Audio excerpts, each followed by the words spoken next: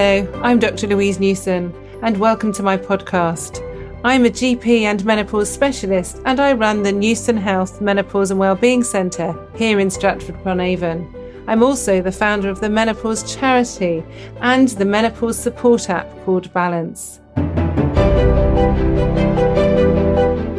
On the podcast, I will be joined each week by an exciting guest to help provide evidence-based information and advice about both the perimenopause and the menopause.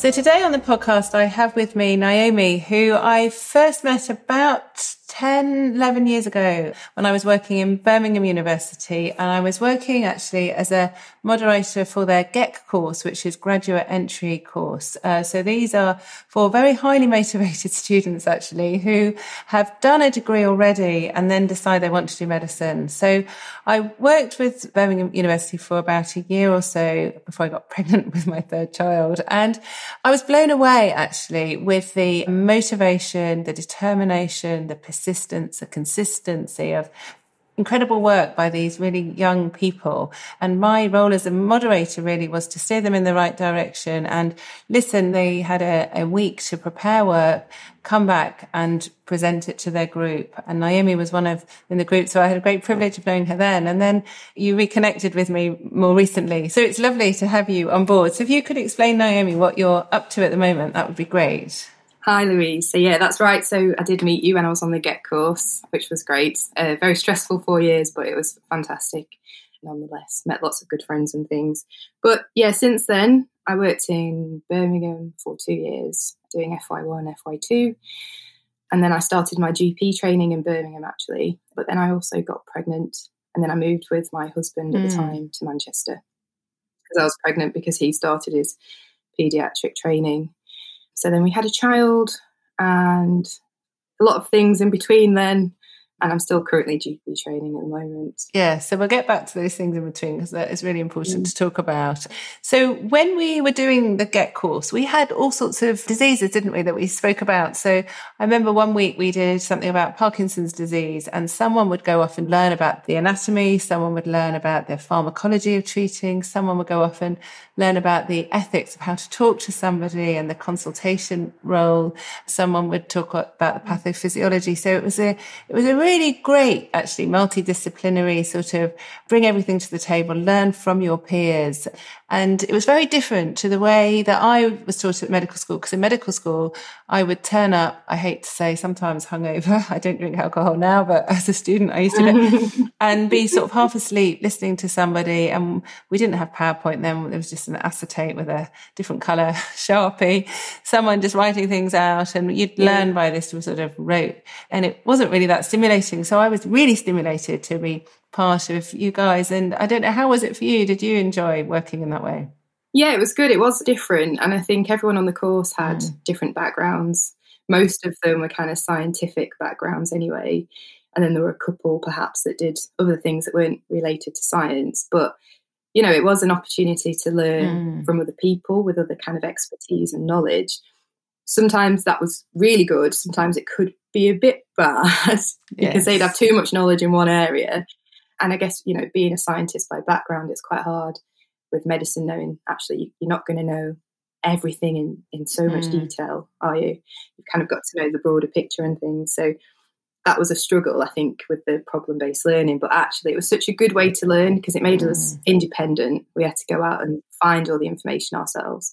We then had to kind of almost teach it back to our colleagues. So we had to find a way to break it down and teach what we've learned, because this, you know, in the medical world, you see one, you do one, you teach one, don't you? And then you're an expert. So yeah, I've got nothing but good things to say about PBL. I think I did miss the lectures at times, like you said. You know, if it's a day when you've gone in with a hangover and you have to be mentally on the ball, then it's not so great. But otherwise, I think it's put me in good stead for my career now and being a GP trainee.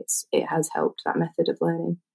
Yeah, and I think it's really good learning from other people and learning different experiences as well. And I remember even actually the Parkinson's one of the sort of debates we had was, you think someone's got Parkinson's disease, their daughter's getting married at the weekend, and you want to give them the diagnosis on the Friday, would you give it on the Friday before the wedding or not? I don't know if you remember that one. And it was very interesting because half the group said, absolutely, I've got this diagnosis. I have to share it with the patient straight away. That's my duty of care. La, la, la, la.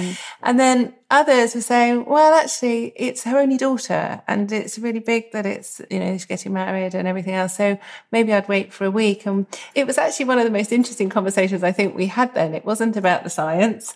It was literally about how do you break difficult or bad news. And I think a lot of it was when you haven't got experience in talking to real people, real patients with real disease or real problems, then it's quite abstract, isn't it? It's quite hard to know how to talk to people. Yeah. Can you remember what your views were then about? Yeah, I can't remember what my views would have been then at the time, I can't remember, but I know what my views are, what I would do now in that situation.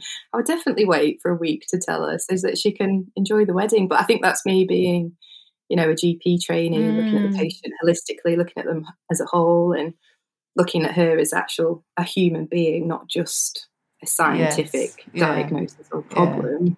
But that's how I approach my patients and things. But isn't that important? And I think it was great to touch on that when I was with you lot, but actually when I was an undergraduate and even a postgraduate, I did a lot of hospital medicine before I went into general practice. No one taught me about that. No one taught me about not just the patient, actually, their surroundings as well. So for this case, it was about the daughter and about the future son-in-law and about her friends who were going to be at the wedding and all of those things. But that's really important. And so there are a couple of things there, really. One of the things I was thinking about the GET course is I don't remember one module in the menopause at all. And the menopause could have been in every single case. Even with Parkinson's, we know women who are menopausal have worsening of their Parkinson's. So I'm outraged. And actually, then I wasn't a menopause specialist. And if I had, I would have gone to the lead of the course to say, hang on, we're doing a disservice here because the low hormones associated with the menopause have health risks that touch on every single module. Yeah. And so I'm very sorry that I didn't teach you about the menopause. But did you get any other menopause training at all? No, nothing at all. It's like you said, at med school, nothing. And then obviously when you start your hospital training, menopause doesn't really exist in hospital, does it? It's not what doctors talk about. And then not until I started GP training, I've been really lucky to have some really good trainers over my time. And they'd always say to me, what's your weakness? And I'd say the menopause or anything to do with hormones, all the different types of pills, that's my weakness. And then I'd say from then on, that's kind of been where my interest has developed because I've luckily had good trainers that have been knowledgeable in the menopause. So I then got my training from then, but that's, 3 years down the line of graduating from medical school. And now because I know you've done a lot of self-directed learning as well, haven't you? You've done various courses and you've read a lot. And I don't know whether you're flattering me, but you said you have listened to some podcasts as well, which is great. But now you know what you know. Do you see how it would have impacted in other patients or, ways that you could have or you wish you'd known before? Completely. And I almost feel like I've given all the patients that I've seen before I had my knowledge about menopause a disservice. Because, I believe that we should be offering HRT to women that need it. And I feel before it was one of those things that you'd wait for somebody to come in to ask you for it, but it wouldn't be something that a doctor would necessarily offer.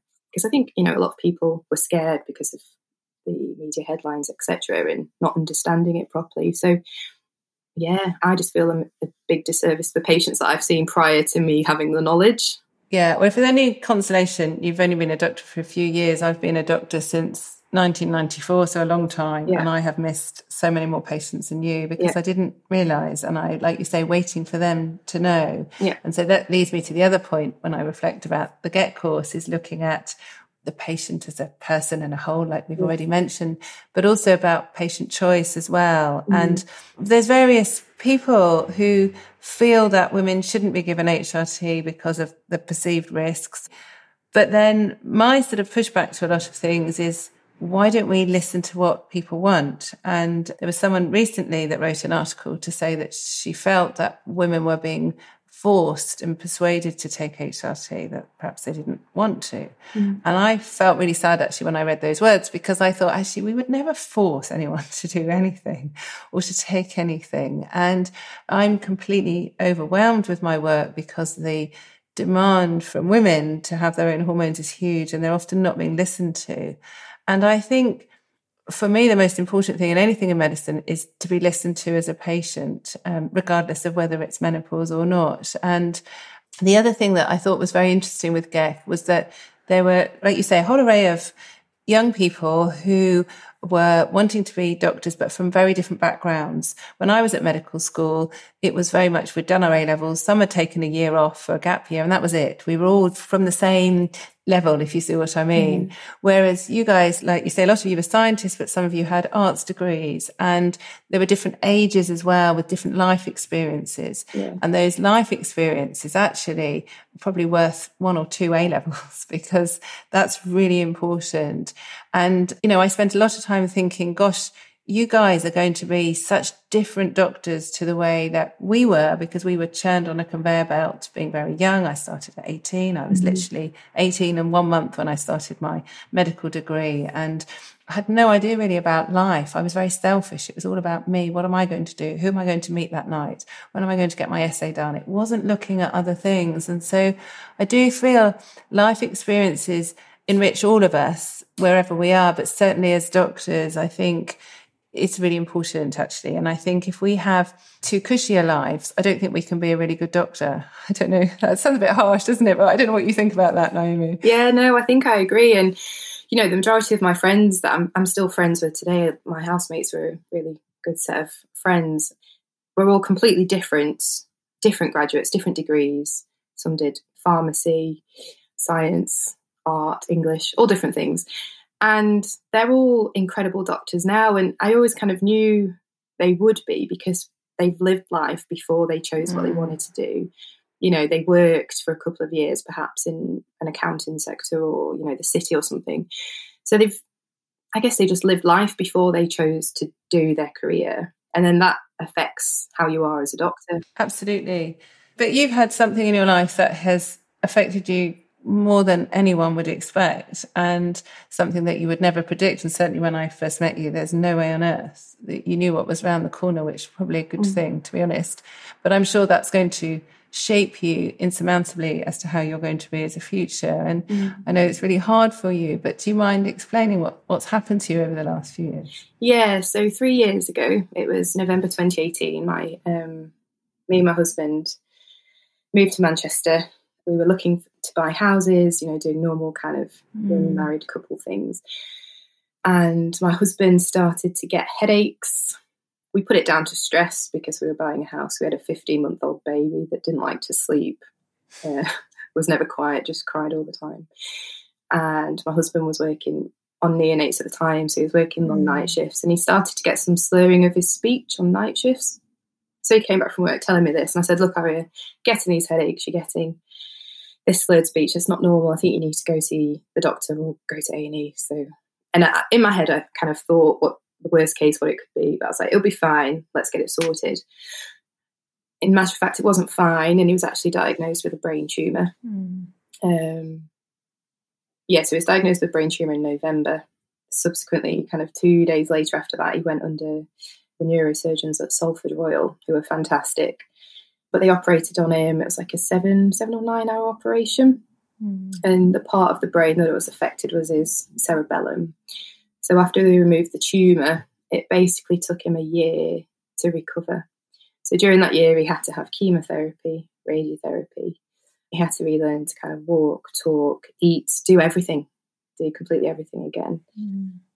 And, you know, so during that year, that was probably the worst year of my life, just the worst year. So I had to kind of juggle work, having a baby, being in a new city.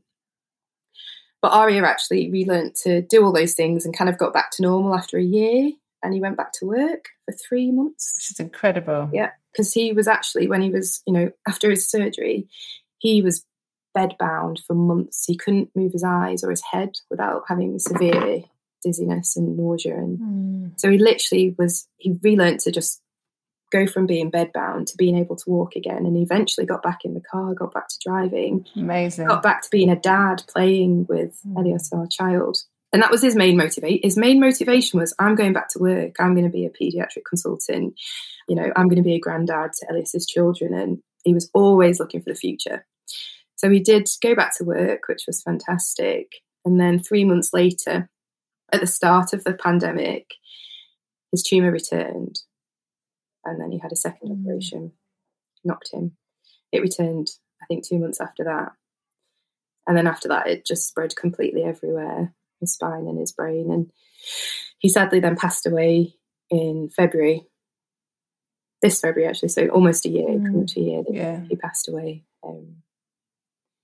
So it's been a challenging 3 years. I mean, really hard last year. And he wrote a book, didn't he? Yeah, so during his recovery, as a way of therapy for himself, he took to writing. And I think it was partly because he wanted to relearn to actually physically write and read again, because his vision had gone and his grip had gone. But it was also, for him, it was a process of dealing with all the issues and everything that had gone on, because, most men don't talk about how they're feeling or their worries or their concerns. He rarely spoke to me about what he was worried about. And it was always, no, I'm going to be better. I'll get better and do this. So what he did was he started to write down all his feelings, all his emotion, all his anger, all his everything. And it basically turned into a memoir that he wrote. And he talks about, being a patient in the NHS, being a young doctor. Yes. The fact that I remember him saying that he's on this bed surrounded by curtains, yet everyone's coming in speaking really loudly and those curtains don't make any difference. Yes, absolutely. And talking about, having med students in the room when he was getting told the bad news, and relating to that feeling that, God, 2 years ago, that was me. I was the med student sat in that room, listening when someone else was getting told this bad news. So, he was writing all this down, talking about the challenges he faced, and he was still making it really funny, the story. So he'd done that, written basically his memoir, and he just worked his way through that as things came up and arose. And then he also wrote a story for our child, a children's book at the time, so that he came up with the idea when he was waiting for an outpatient appointment in the hospital, so that he could explain the concept of illness to our child. Because he said, what am I going to say to him when he's older, when he asks me all these questions? What can I say? Because, he's probably just seen me in bed for the first year that when he was poorly. So we wrote a children's book called Eddie and the Magic Healing Stone, which he absolutely loves, our son, and all his friends at nursery love it, and it's lovely. And then when he returned to work, he started writing a second children's book, and that was called Eddie and the Last Dodo on Earth. And that's actually about personal loss and family, and how you kind of get through loss with family. And it doesn't matter what your family look like. And our son loves that book as well. Yeah. It's so powerful. What incredible gifts, not just to you as a family, but to others as well. And certainly I now want to read both his children's books, because I haven't seen those, but I have seen his book. And he wrote so well and so clearly. And I think having a perspective of as being a medic and a father and a husband and a friend and everything that he was to so many different people is incredible, actually, that he... And just showing the determination for so many people, they would have given up at the stage where they couldn't move, couldn't write, couldn't see, couldn't, whatever. But he didn't, and incredible. And, it's such a big hole for you. And when you reached out to me, because you emailed me, didn't you, a few months ago now, and I have lots of emails that I've sort of skim read in between patients and various other things. And I read your email, and it really made me stop in my tracks. And obviously, I felt very tearful, not just because of you, but then, as I did explain to you, my father died of a brain tumour when I was 9. And so I was older than your son, but my brother was only 2. Yeah. And it's obviously, I miss him all the time, but he's made me who I am. I would be very different if I'd had 2 parents who gave me everything I wanted with no worries. And, as I said to you at the beginning, when you're really sad and you've really missed something that you can't control, your emotions are very different. And then I often don't expect to be happy.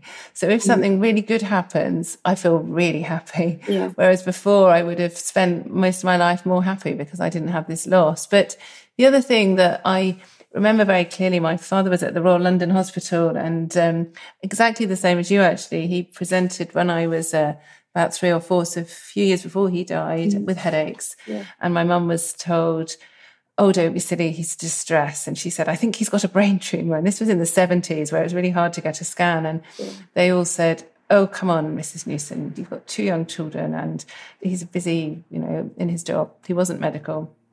And anyway, when it was diagnosed, obviously, and then he managed to get better, have a few years, and then went downhill. And Professor Watkins, who sadly died now, was the most amazing neurosurgeon and was very, very kind to my mother and let her stay up at the hospital, which is very unusual in the 70s to have relatives that actually stayed. Yeah. And the senior registrar was a really cold person. He did his job very well, but he had no bedside manner at all. And the day before my father died, actually, my mum, or 3 days before, it was my brother's birthday, he was 2. And my mum said, I really don't want him to die on that day. Yeah. And so the registrar came in and said, well, he's very ill, blah, blah, blah, matter of fact. And then Professor Watkins then came in later that evening and gave him an injection. And I think it was probably a steroid to reduce some of the swelling. I've got no idea because I was too young to ask. And he didn't die on that day, which was lovely. And my mum said to Professor Watkins, why is your senior registrar so cold? Why is he like this? Because I'm finding it really difficult. And he said, well, Anne, it's because he hasn't suffered in his life, but he will, and he'll change. And at the time, I remember my mum telling me this many years later, and I thought, that's weird. Why do you need to suffer to be kind? Yeah. That's the weirdest thing I've ever heard. But actually, I don't know what you think, Naomi, but the more people I talk to, the ones that have had some suffering are the ones that see things very differently. And, obviously it's very raw for you, but I think what's happened to you is going to not really help you because you can never replace your loss, but it's going to help all those patients that I'm sure you will already be seeing and speaking to in a very different way. Yeah, it does. And you just saying that story now has kind of sparked off those emotions again of what your mum must have gone through and you going through as children as well, because that's my main concern about, our child. But I think completely, and weirdly, we had an amazing neurosurgeon who was compassionate and kind, and his face, I remember, I think Ari wrote in his book, just said he had a nice smile and he just put us at ease. Although he was telling us the worst news possible, he was lovely and he didn't fill us with dread every time we'd see him. It was a nice, not a nice experience, but he had compassion and you could see that in his eyes and he cared. Whereas perhaps the oncologists were different. Yes. And it's almost like, I think the surgeon saw Aria as a person, as a husband, as a dad, as a son. And it's almost like the oncologist just saw Aria as a number or a figure and a fact. And that broke my heart, seeing that, particularly because we were both in the medical profession. The neurosurgeon knew that. And he said, look, if you've got any questions any time of the day, you can call me, text me, email me. And he was just lovely. And we just had the opposite experience with the oncologist. And like you said, whether that's because, some people just don't have those life kind of, I guess it's a life trauma, isn't it, for someone to go through something like that. And it does change you, completely changes you. Whether that's for the good in some things. It has to be. I think it has to be, doesn't it? Because I always strongly feel that somebody said to me actually a while ago, you can glance back, but you can look forward. And I wasn't sure what she meant. And then I realised actually you can't change your past as much as many of us have done things that we wish we hadn't done or said or whatever. We can't. And there's no point dwelling on the past. I think we have to move forwards and we have to make the best of what we've got because who knows what's around the corner for any of us. Yeah. And we have to live as happily as we can, but as positively as we can. I think that's really important. Yeah. And I think we also have to learn, not by our mistakes, but things that when they happen badly, how, we wouldn't necessarily want that to happen to us. And I think also when you've been a patient or a relative of a patient, you learn from that because you think, well, I wouldn't want to be like that oncologist, but I would like to be like that brain surgeon and I would like to pick those things up. And sometimes it's those little things I find in consultations, I'm sure you do, where you might, if you had a script, be exactly the same for one doctor to another, but it might be just a way you look at, like you're saying, the look, or just a smile, or something very small. But that's what those people remember, the patients remember. And I know in 1992, a long time ago, when I was a medical student, there was a whole series about breaking bad news. And this sounds really awful to think that, but in the 80s, no one knew how to tell someone they've got cancer. It was just that was what it was. And this lovely psychiatrist called Peter Maguire in Manchester, actually, at Christie Hospital, he did this whole module. And he very much said, before you just go in and say, this person's got cancer, you say to them, what do you think's wrong with you? Or what do you think's going on? And actually, you'll be surprised. Some of them will say, well, I think I've got cancer. So when you say yes, they say, oh, it's a relief, actually, because they were expecting. Whereas others might say, well, I think I've just got, a little abscess. And then you know what you're dealing with, and you know you have to maybe not make that diagnosis or tell them the diagnosis on that first consultation. You can build it, and you work with the patient. It's a team that you're doing here. And I feel that so much, sort of, just to come back round, obviously, in my selfish way, to the menopause, it's very much about working with our patients, and even not in the menopause. I really feel so strongly, but we're there as patients' advocates rather than their dictator. We're not telling them what they should and shouldn't do, or what they can and can't have. And this whole HRT debate, I'm not saying every woman should take HRT regardless of whatever they've got in the past. Some women who are really fit and well do not want HRT. Some women who've got metastatic breast cancer want HRT. Both those women need to have their views listened to, and they need to have their treatment adjusted according to their beliefs when they know the benefits and any risks. And that's the same with everything. And so I think the beauty of medicine is that we don't have to treat everyone the same, isn't it? Yeah, definitely. And I think that's something that you get from life, knowing that everybody's different. And, we learn a lot about communication skills and how we communicate with patients. But actually, it's quite a hard thing to teach, isn't it? Because every person is different, and you kind of tweak or change your communication skills depending who you're talking to, don't you? Yes. But that's what I love about medicine. It's such a privilege, isn't it, to be able to change the way that you approach things very differently. And, when I set up my menopause clinic, I thought, oh gosh, would I be a bit, not bored, because I'm never bored, but would I be a bit frustrated because it's the same diagnosis often, it's either the perimenopause or the menopause. But absolutely not. It's such a thrill and an honour, because everybody's got a story and everyone's got something else to say. And I think the other thing is, you can't judge anyone, can you? Because you might see somebody and think, gosh, aren't they lucky? They've got on the outside everything that they could wish for. They've got a professional job, they've got whatever, lovely family. And then you listen to the stories about the symptoms that they have or the way something's happened. And I think people are very more open with us because we're medics as well, aren't they? But then sometimes that's quite hard, isn't it? Because when we take their emotions and they thank us because we've listened, and then they feel a lot better. And then suddenly you're like a sponge and you've taken the weight of their emotions onto you.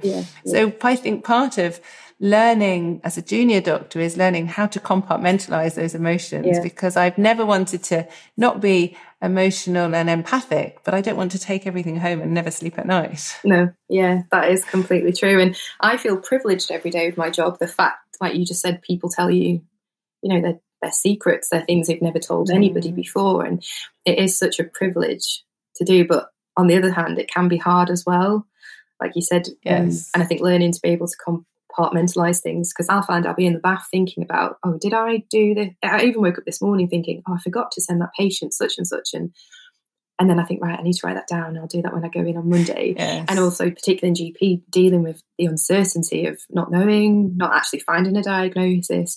These are things that I'm still kind of learning how to manage and kind of cope with and get through with as I'm training. I do feel I'm improving, but it probably, like you said, it is quite hard. And it's a journey. I don't think we ever get to the stage. If I ever spoke to anyone who thought they knew everything, then they're either lying or ignorant, because there's always things to learn. And like you say, it is an absolute privilege, and it's been a real honour speaking to you. It's obviously quite an emotional podcast for both of us, I think, this one, but I hope it's made people think about how, as clinicians, it's beyond the disease that we're always thinking. And so I'm really grateful, Naomi, for you to share your time and also share your experience with others. And we will put a link to the book in the notes at the end. So just before we end, I always ask for 3 take-home messages, really. And I know this is going to be hard, but can I ask for 3 things that you think are going to make you a different and better doctor to perhaps you would be if you hadn't gone through the tragic loss of your husband? So I think obviously going through what I've done, what's happened with Aria, my husband, has completely changed me. And I kind of threw myself back into work straight away because I had to keep going for Elias. I had to keep going, being a mum, being a working mum as well. So I think that would have changed me. Being a mum has changed my outlook on, patients. And combining those 2 together, I can't really think of a third one, really. It's just because that's been the major trauma in the last 3 years. There's not been anything else going on apart from that. Well, I think I would say the third thing is, so making you stronger. Yeah. Having a child absolutely changes what you do in medicine. And I think the third thing is empathy. Yeah. Actually, you're going to have more understanding and less judgment on people, which I think you probably would have that anyway, but I think those skills would be even more. Yeah. Just your lived in experience with what you've gone through will make you consult in a different, and I'm sure a lot better way. Yeah, and on the same lines of those, with Aria's books, actually, we've been lucky enough to send out copies to most of the medical schools in the country, because we're actually hoping the memoir, The Broken Brain, Brutally Honest, Brutally Me, is going to change the way medical students kind of approach medicine and patients. And, not only, I think the book is for anyone that's experienced cancer, be it a family member or themselves, but also, for junior doctors or anyone in the profession. I'm hoping that book will open their eyes, basically.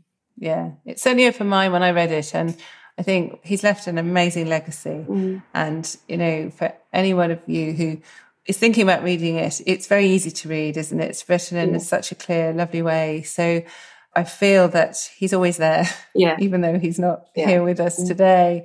He's there somewhere, and he'll be very proud of what you're doing with you and your son and your career. Yeah. And I just look forward to hearing how things go over the next few years for you, and also want to wish you good luck in your exams that are coming up soon. Thank you very much. Thank you ever so much for your time today, Naomi. It's been great. Thank you. For more information about the perimenopause and menopause, please visit my website, balance-menopause.com, or you can download the free Balance app, which is available to download from the App Store or from Google Play.